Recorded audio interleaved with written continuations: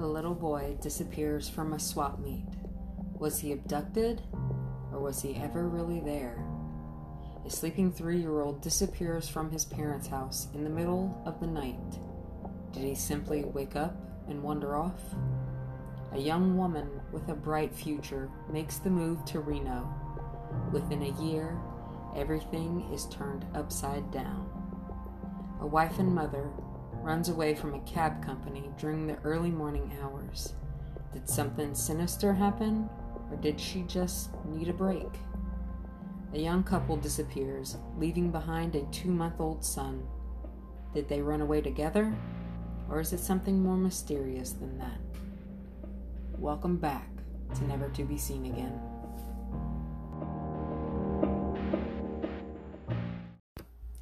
Hey everyone, welcome back to another week of disappearances brought to you courtesy of Never to Be Seen Again, the podcast. I, as always, am your host, Laura. Thank you for pressing play this week. Thank you everyone who listened to last week's episode in Connecticut. I really hope that you enjoyed it. This week, we are traveling from Connecticut to Nevada. We're going to bask in the warm sun as we talk about 6 cases this week. Let's hit the Nevada stats real quickly. Population as of 2019 is reported as 3.08 million. 49.8% of that population is female, leaving 50.2% of the population as male. NamUs has 214 listed missing cases in Nevada, with 115 males and 99 females. The Charley Project has 108 cases, with 64 female cases and 44 male cases. And the Doe Network has 28 female cases and 19 male cases. Now, before we get into the cases I have for you this week, I just want to talk about something really quickly. At the start of this podcast, I made it a point to mention human trafficking and sex trafficking. I haven't really mentioned anything about that in quite a few episodes. I don't want you to think that it's not a really relevant issue in my mind, though. I felt that given the current issue with the child sex rings in the news, I need to say something again. I have covered so many cases in this podcast where sex trafficking is a sadly very possible cause of disappearance. It's not just a problem among children either. It also happens with adults. And if you haven't listened to this podcast from the very beginning, then you probably didn't hear my human trafficking and sex trafficking rant. I urge those who haven't heard it, or for those who need to hear it again, to go listen to at least the beginning part of episode 2 in Idaho. I don't want to go over everything again, but I do want you to not forget about this very real possibility that any of these disappearances can be connected to this disgusting underworld that is very real. I, of course, also want to urge you to be cautious of your surroundings. Always be cautious of strangers. And so very importantly, protect all of the babies. Even if it's not your child. I mean, don't be weird about it. Just do what you can to keep them safe. If it is your child, be cautious of the people they are around. Don't let them out of your sight. And if the situation doesn't feel right, or a person just doesn't feel right, trust your gut and remove yourself and your child. Always be so aware of your surroundings. So I could talk about this issue forever, but I'm here to tell you about missing people. Maybe in the future I'll do a bonus episode surrounding this issue, but today we are talking about some missing people in Nevada. So let's go ahead and get into it. As always, all of these cases are on the Charley Project this week. Okay, I am pretty, I don't want to say excited, but I am pretty happy to tell you about this first case. This is case number 150-DMNV in the Doe Network, case number MP6530 in NamUs, and it is a juvenile case, so the NCMEC number is 603393. This is the disappearance of Francilien Pierre. Francilien, or Yo-Yo as he was called, is a biracial male. His mother is Caucasian and his father is Haitian, and Yo-Yo was actually born in Haiti. He has black hair and brown eyes. He was born on October 1st of 1982 and was only 3 at the time of his disappearance. He would be 37 now. At the time, he stood at 3'6" and weighed 32 pounds. He was last seen wearing a gray short-sleeved sweatshirt with 2 ivory-colored buttons on the side. So, I'm going to have to give you a little backstory here. Yo-Yo was born to Amy Elizabeth Lester and her husband, Jean-Pierre. Amy and Jean divorced in 1985. And after the divorce, Amy retained custody of Yo-Yo. Not very long after Amy's divorce from Jean, she married a man named Mahalil, or they call him Lee, Lester. Amy, Lee, and little Francilien formed this little family in Nevada. Well, apparently this was not a picture-perfect family, because in December of 1985, both Amy and Lee were charged with felony child abuse. Yo-Yo had been beaten so severely by his mother and stepfather that he had 30 to 40 welts on his back. His little back was almost entirely covered in bruises. So Yo-Yo was placed in foster care after this. Amy surprisingly admitted to causing the injuries to Yo-Yo by whipping him with a belt. She claimed that she had whipped him once because her 3-year-old son had wet the bed. She claimed she did it again on another occasion because Yo-Yo had started a fire inside the house. Now, Lee also admitted to beating Yo-Yo and causing injury, but the extent of those injuries, or what he admitted to, is not really clear. In April of 1986, Amy and Lee posted bail and were released from jail with the child abuse charges still pending trial. The child abuse case was still open, but in May of 1986, Yo-Yo was returned to the care of Amy and Lee. Now, this didn't mean that social workers weren't going to keep an eye on the situation, though. Unfortunately, they couldn't. It wasn't because they didn't try, though. You see, when social workers would make home visits to check on Yo-Yo's welfare, Amy would tell them, quote, "this wouldn't do," and would refuse to allow them to see her son. In July of 1986, history began to repeat itself. Friends and neighbors started seeing bruises on Yo-Yo. Amy would tell them that she had punished him because he had urinated and defecated on the floor and also set small fires inside of the house. Amy apparently also had bruises as well, though. It came out later that she had told close friends that she was afraid of Lee and that he had beaten her on multiple occasions. Lee would also later admit that he forced Yo-Yo to run circles around the coffee table in the house as a form of discipline. He also apparently had forced Yo-Yo to sleep outside for at least one night. A friend of Amy's also noticed that Yo-Yo had a severe burn on his hand and scratches on his face. Amy told this friend that the injuries were the result of an accident and not to worry because they were healing well. Now, as far as the child abuse charges, there was a formal hearing scheduled for August 26th of 1986.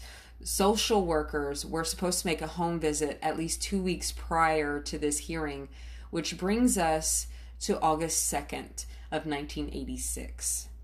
On that day, Lee, Amy, and Yo-Yo head to the Broad Acres swap meet in North Las Vegas.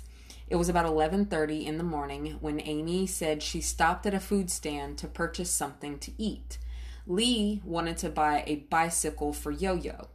Yo-Yo was at the entrance about 6 to 9 feet away at the time. So while Amy was taking her food to the table to eat and Lee was in the bike shop next to the food stand, Yo-Yo just disappeared. Little Francilien has never been seen again. Now, From the beginning, things just didn't seem right. The majority of witnesses at the swap meet on the day Yo-Yo was reported missing said they never saw him there. In fact, no one outside the family claimed to have seen Yo-Yo for at least a week, possibly 2 weeks, before August 2nd. Also, 2 people Amy claimed had babysat Yo-Yo just days before his disappearance said they had not done so. Neighbors of the family said they'd seen Amy and Lee leave the house alone on that morning that Yo-Yo had allegedly disappeared. Also something odd, apparently about a month after Yo-Yo disappeared, Lee and Amy tried to sell some of his toys during a garage sale, which would indicate that perhaps they did not expect him to return. So Lee and Amy looked like suspects from the beginning, and so they were asked to take polygraph exams. Well, they did, and they failed. In December of 1986, they were charged, both of them, were charged with 10 counts of obstruction of justice.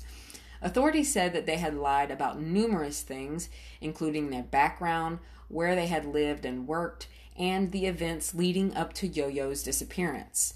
Amy also told police she did not use a babysitter for Yo-Yo, and then she later admitted that this was untrue and that numerous people had babysat him shortly before his disappearance.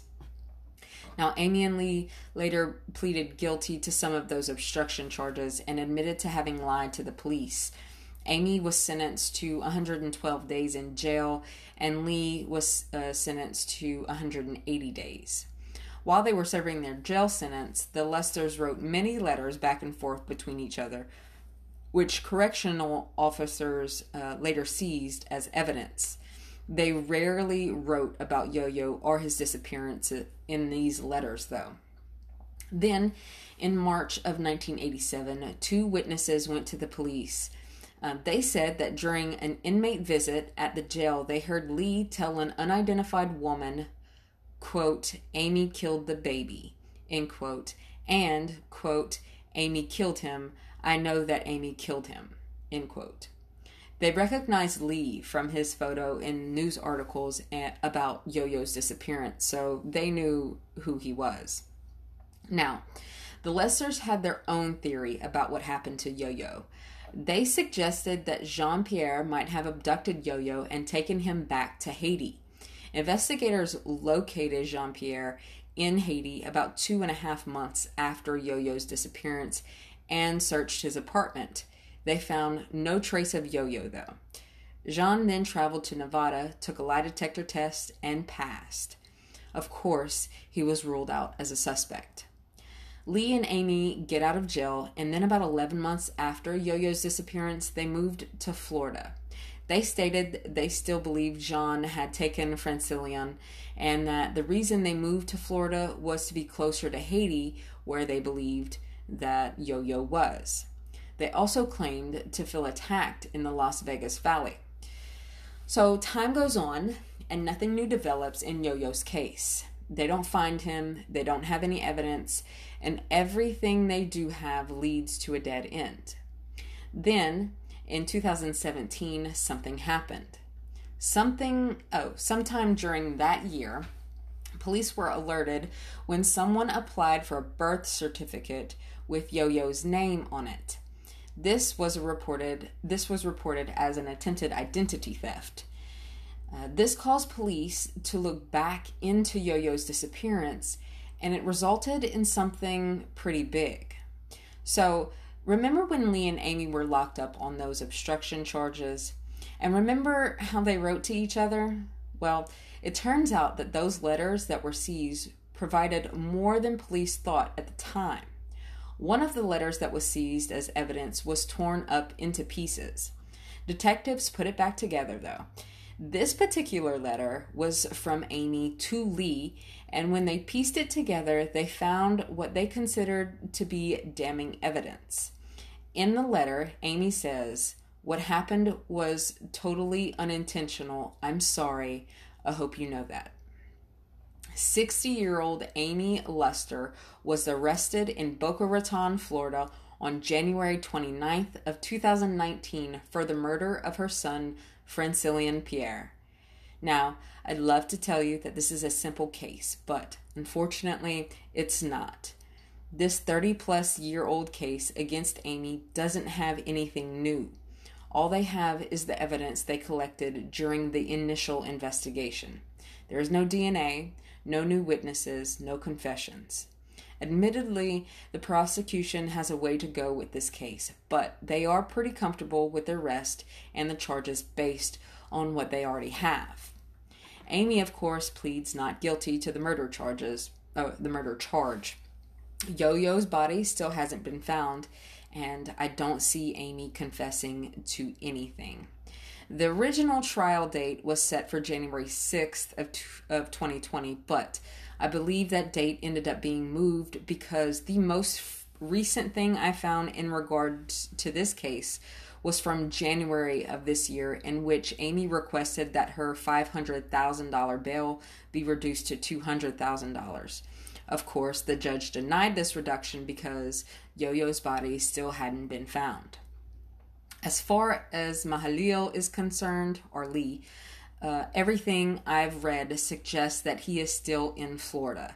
No charges have been brought against him to date, but police are not saying that charges won't be brought against him. They are actually being pretty quiet in regards to Lee, which makes me think that they are working on something. This is the oldest case that I'm covering this week, but it is the one that you should be listening for.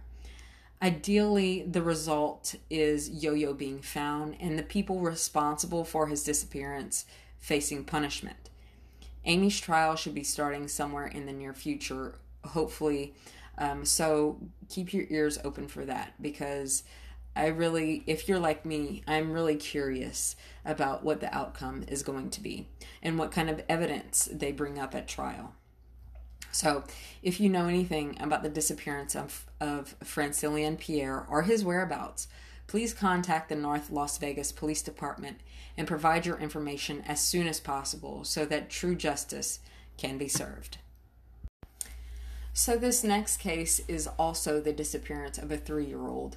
This case is the only other juvenile case this week. This is case number 482DMNV in the Doe Network, case number MP6047 in NamUs, and NCMEC number 765581. This is the disappearance of Randy Layton Evers. Randy is a Caucasian male with blonde hair and blue eyes. He was born on December 3rd of 1988, and as I mentioned, he was 3 at the time of his disappearance. He would be 31 now. At the time, he was between 2'11" and 3 foot and weighed 50 pounds. He was last seen wearing a black shirt, black pants with a blue diamond design on the knees, and no shoes. Randy had a history of severe inner ear infections, and because of this, he had tubes surgically inserted in his ears. He also has a scar near his left eye, or had a scar near his left eye at the time of his disappearance, and his hair had a 2 to 6 inch tail in the back. So, it's February 15th of 1992 between 11:30 p.m. and 12:30 a.m. on the 16th. Randy was wrapped up in a blanket, sleeping on the living room floor of his family home in the 300 block of East Rochelle Avenue in Las Vegas. Earlier in the evening, the family held a birthday party for Randy's dad, Mike Evers. Mike, Randy's stepmom, Tina Evers, and several of their friends left the house between 11:30 and 12:30 to head to a local casino. There are differences in this story that say that Mike never went to the casino, and he instead had passed out in a back bedroom before the group left. In any case, the group left Randy at the home in the company of an adult guest at the party who had passed out on the living room couch. When the group got back to the house at around 3:30 a.m. on February 16th, Randy was no longer sleeping on the floor. They searched the house and the immediate area, but they could not find Randy. It was thought by some that Randy may have wandered away from the house, This theory was thought to be unlikely by investigators given how cold it was on that night and the fact that Randy was afraid of the dark. Randy's family speculated that he was kidnapped. Authorities initially suspected some of Randy's family members of being involved in his disappearance, though. Here's what's odd. Tina, Randy's stepmom, her alibi of her whereabouts at the time of Randy's disappearance reportedly showed small inconsistencies. Not to mention, both Tina and Mike did not participate in the search for Randy. Mike had to be literally dragged out of bed when police told him Randy was missing. Neither Mike nor Tina showed very much interest in Randy's case. Now, Randy's mother, Alexis Maynard, had legal custody of Randy at the time.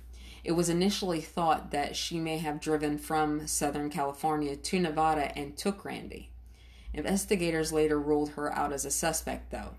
But Alexis said she didn't even know that her son was missing until about a week after he was reported missing. She only learned about her son's disappearance when FBI agents knocked on her door in San Diego. Pretty quickly in the investigation, it looked like investigators were trying to pin down Tina and Mike as suspects. If this was the case, it would explain why they were not cooperative with the investigation into Randy's disappearance. They didn't try to avoid authorities, though. Tina and Mike had another son, and then they left the area and moved to Southern California about 4 years after Randy was last seen. They divorced sometime after that. Some accounts say that the divorce was in 1997. Police say there have been no reported problems with their other 2 children, though. There has been a lot of speculation about what caused Randy's disappearance. There were theories that he was sold. Some speculated that he may have been killed accidentally or intentionally by his father and or his stepmother after Mike's birthday party broke up. Some think he was abducted by a stranger or a family member, or, as I mentioned earlier, his mother. None of these theories has been substantiated, though. A Nevada grand jury was given evidence by investigators sometime after Randy's disappearance, but indictments were not handed down. Now, I did find somewhere that Mike Evers, Randy's dad, died in 2014 in California. I'm not sure how true this is, though. One final interesting thing. In a media interview in the spring of 2015, a detective investigating the case said he had gotten a hit on Randy's DNA in a database, and he believed Randy is alive and living in western United States. I could not find anything further on this information, though. I hope Randy is still alive, though. So, due to the confusion as to what happened to him, Randy's disappearance is being investigated as a non-family abduction. I do not get the feeling from reading about this case that investigators are looking at Randy's case as a probable homicide. And maybe that's because of the DNA hit. I'll tell you though, if you know anything about Randy Layton Evers' disappearance or his whereabouts, please contact the Las Vegas Metropolitan Police and provide them with any information so that this case can finally be closed. If you know where Randy is, if you think you've seen Randy, please just report it so that Tina and Mike's name can be cleared and we can really find out what happened to Randy. Okay, so now to the adults. I picked this next case because I found it so very interesting and sad, honestly. This is case number 3393-DFNV in the Doe Network and case number MP203 in NamUs. This is the disappearance of Star Michelle Palumbo. Star is a Caucasian female with brown hair and brown eyes. She was born on March 29th of 1975, and she was 25 at the time of her disappearance. She would be 45 now. She stood at 5'4" and weighed 115 pounds. She was last seen wearing a black leather jacket, a tank top, jeans, and boots. Star has a birthmark on the right side of her neck, and her ears were triple pierced at the time. So I have to tell you about some backstory about Starr. So until 1999, Starr was living in Tucson, Arizona with her family. Then in 1999, Starr moved to Reno, Nevada to live with her grandmother. Starr found a job in a pawn shop at the and that's where she was working in 2000. Now, from what is understood, once Starr moved to Reno, she became involved with drugs. Apparently, she found herself addicted mostly to methamphetamines. Starr's friend said that eventually her income from the pawn shop was not enough to support her growing drug habit. It is believed that because Starr needed additional income to support said habit, that she turned to sex work. So let's start with April 25th of 2000. On that day, Starr called her mom. Starr's mom said that her daughter seemed paranoid during the conversation. Her mother said that Starr believed that she was being followed and that her phone was being tapped. During the course of their conversation, Starr also mentioned to her mother that she was thinking about moving back to Arizona soon and wanted to make a new life for herself. So let's fast forward a few hours to right after midnight on the morning of April 26th. The setting is the Reno Tahoe International Airport. A young woman was seen in a restricted area of the airport. The woman appeared to be disoriented and scared. Now, when airport police finally locate her, she is cowering near a truck. When they make contact with this woman, she identifies herself as Starr Palumbo. She tells the police officer that she was trying to find her younger sister who was running around on the tarmac.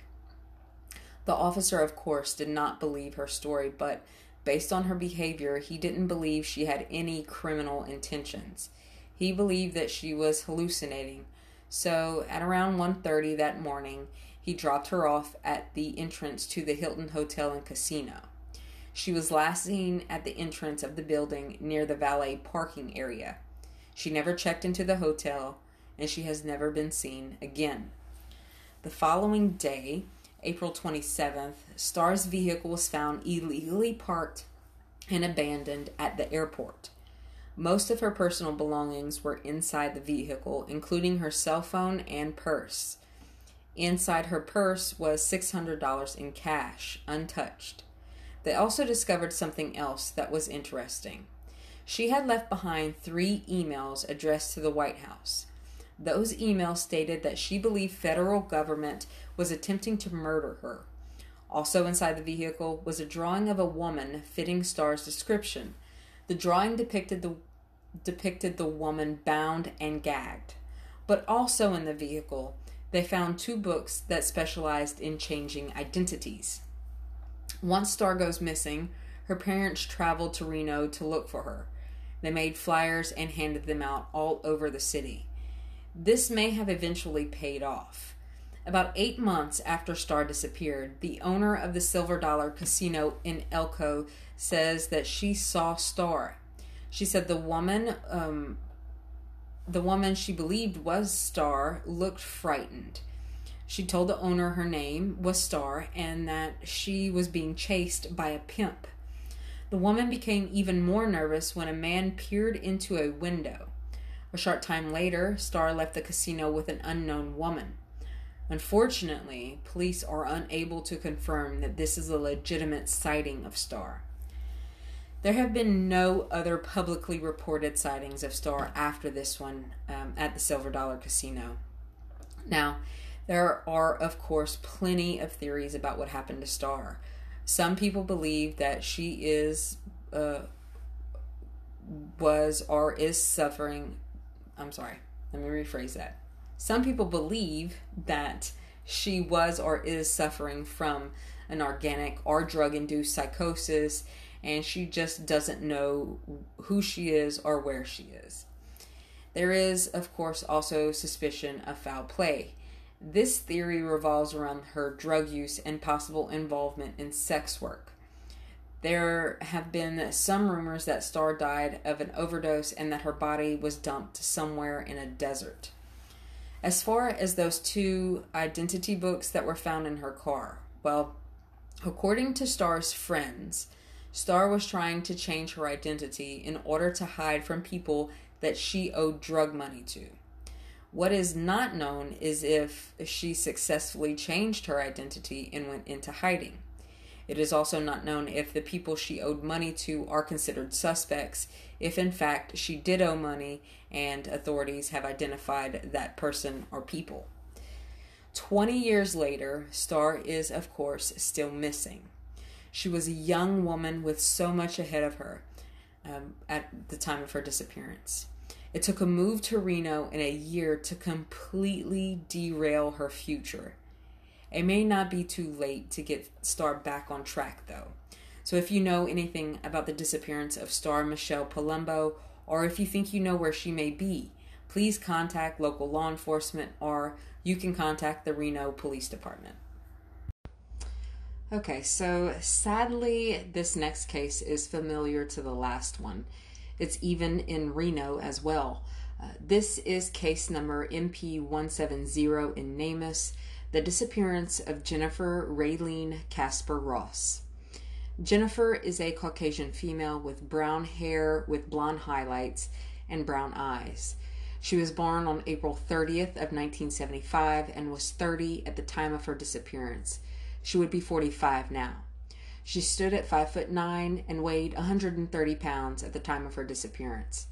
She was last seen wearing a tan sweater, blue jeans, a wedding ring, a navel ring, and no shoes. She was also carrying a red shoulder bag. Her ears are double pierced. She has a tattoo of the initials JG on her left foot. She had previously fractured tailbone, and she has also had extensive orthodontic treatment. She also goes by Jen. Once again, let's talk about some backstory. So Jen was raised in Pocatello, Idaho. She began dancing at an early age, and by the age of 15, she was a very talented ballerina. She performed at local events at that age. By the age of 19, she had earned a spot in Gregory Thompson's productions as a dancer at Harrah's Reno Casino and Hotel in Reno, Nevada. She attended Truckee Meadow Community College and then transferred to the University of Nevada at Reno. There, she was on the dean's list and majored in veterinary medicine before she changed her major to biomedical engineering. She also tutored in physics and mathematics. She was only 1 year away from completing her degree at the time of her disappearance. She had dreams of finding a cure for autism or cancer.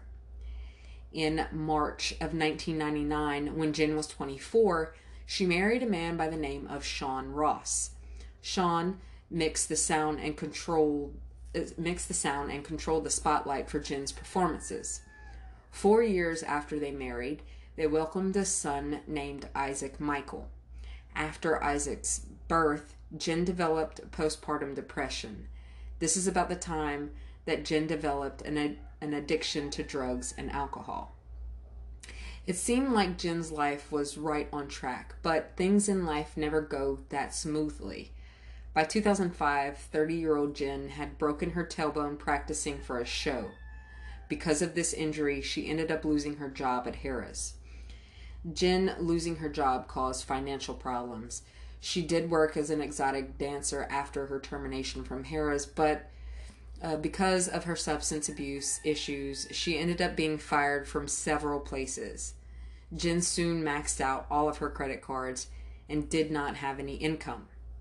Also, Jennifer had been diagnosed with bipolar disorder and had been hospitalized several times for her mental illness because sometimes it would cause suicidal tendencies, hallucinations, and bizarre behavior.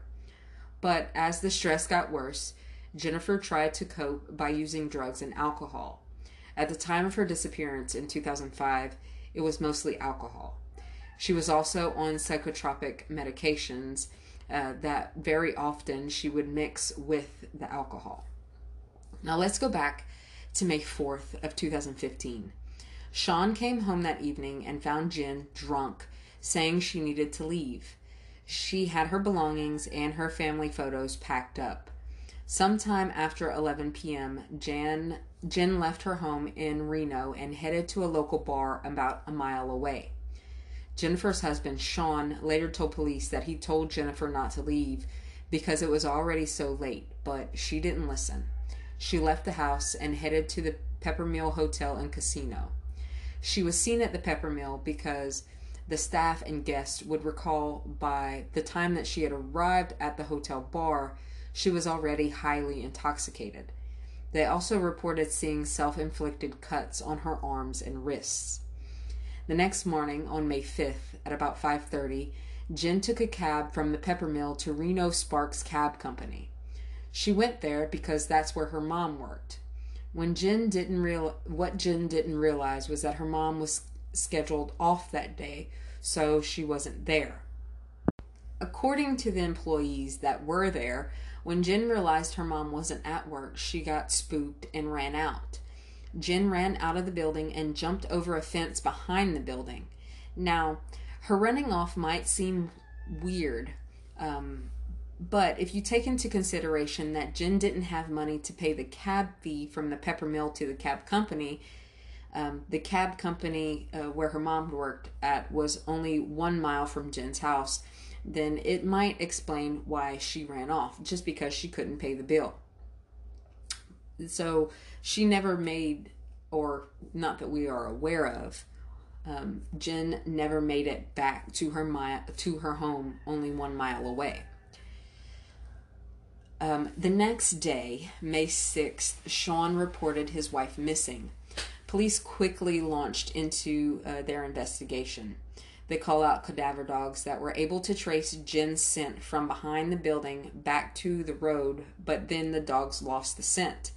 An employee at the cab company later found Jen's broken high heel shoes on the company's property. Jennifer was nowhere to be found, though.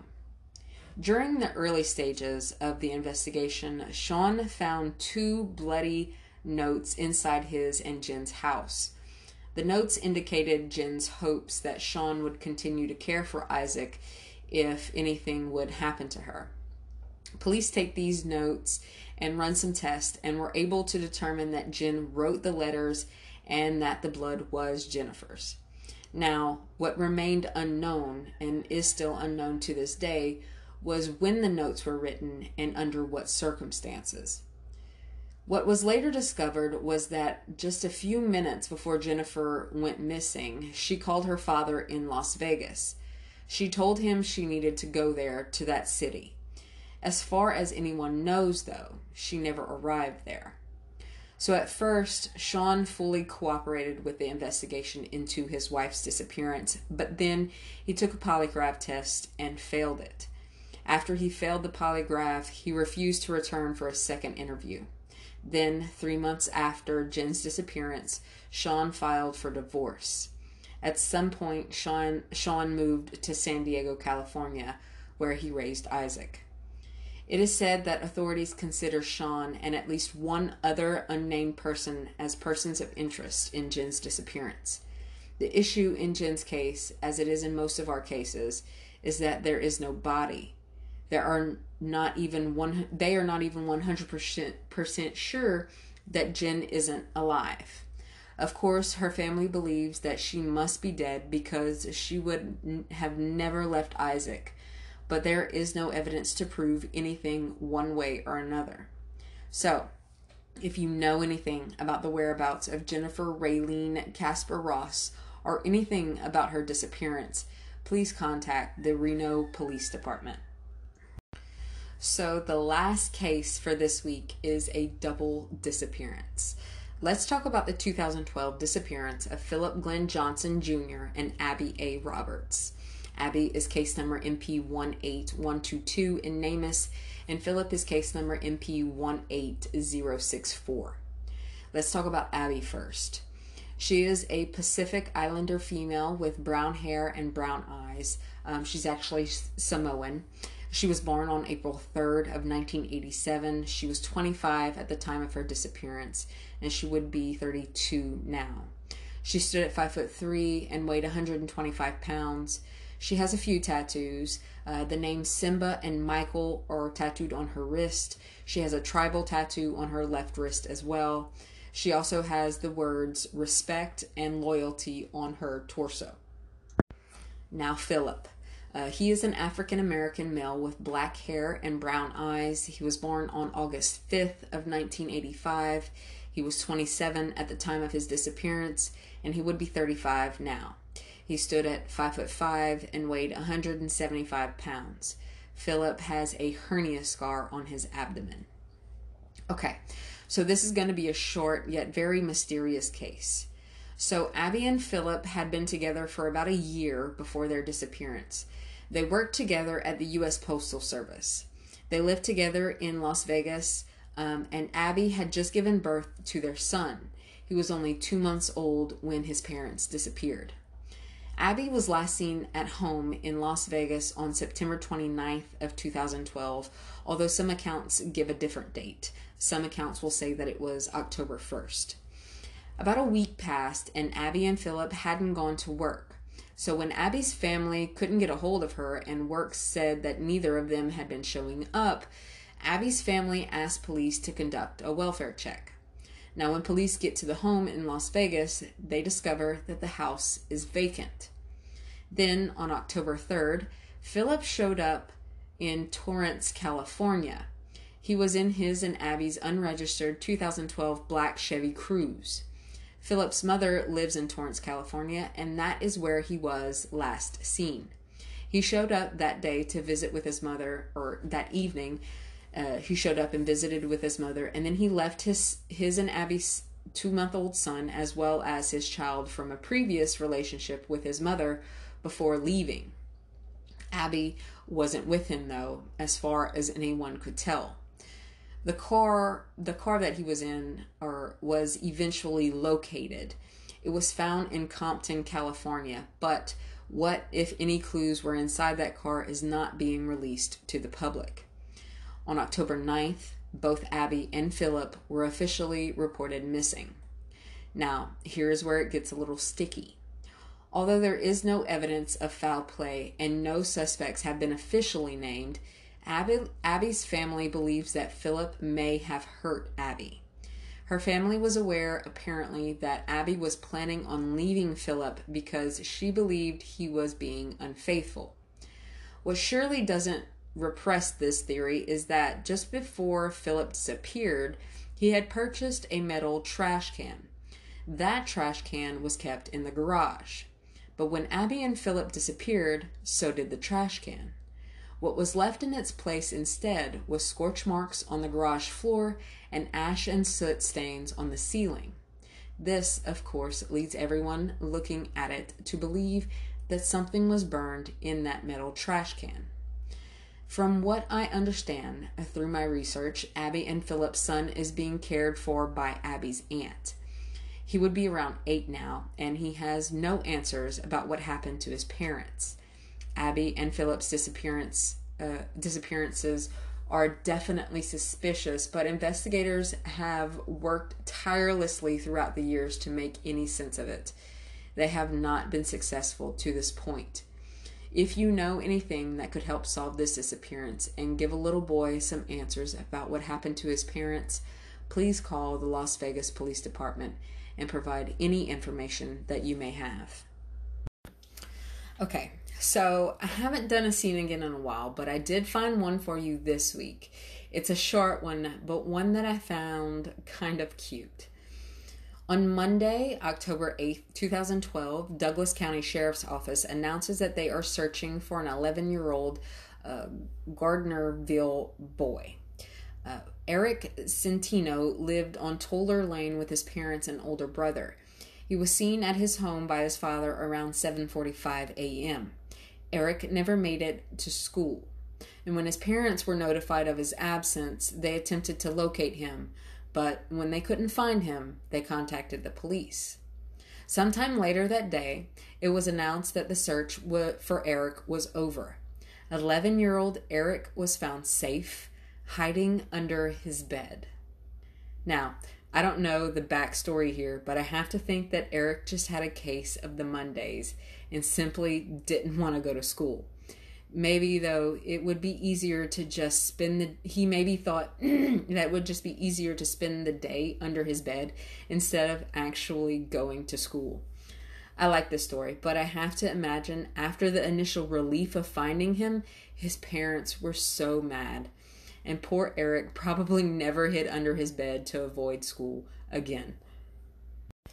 So that is it for episode 30 in Nevada. I hope that you enjoyed listening.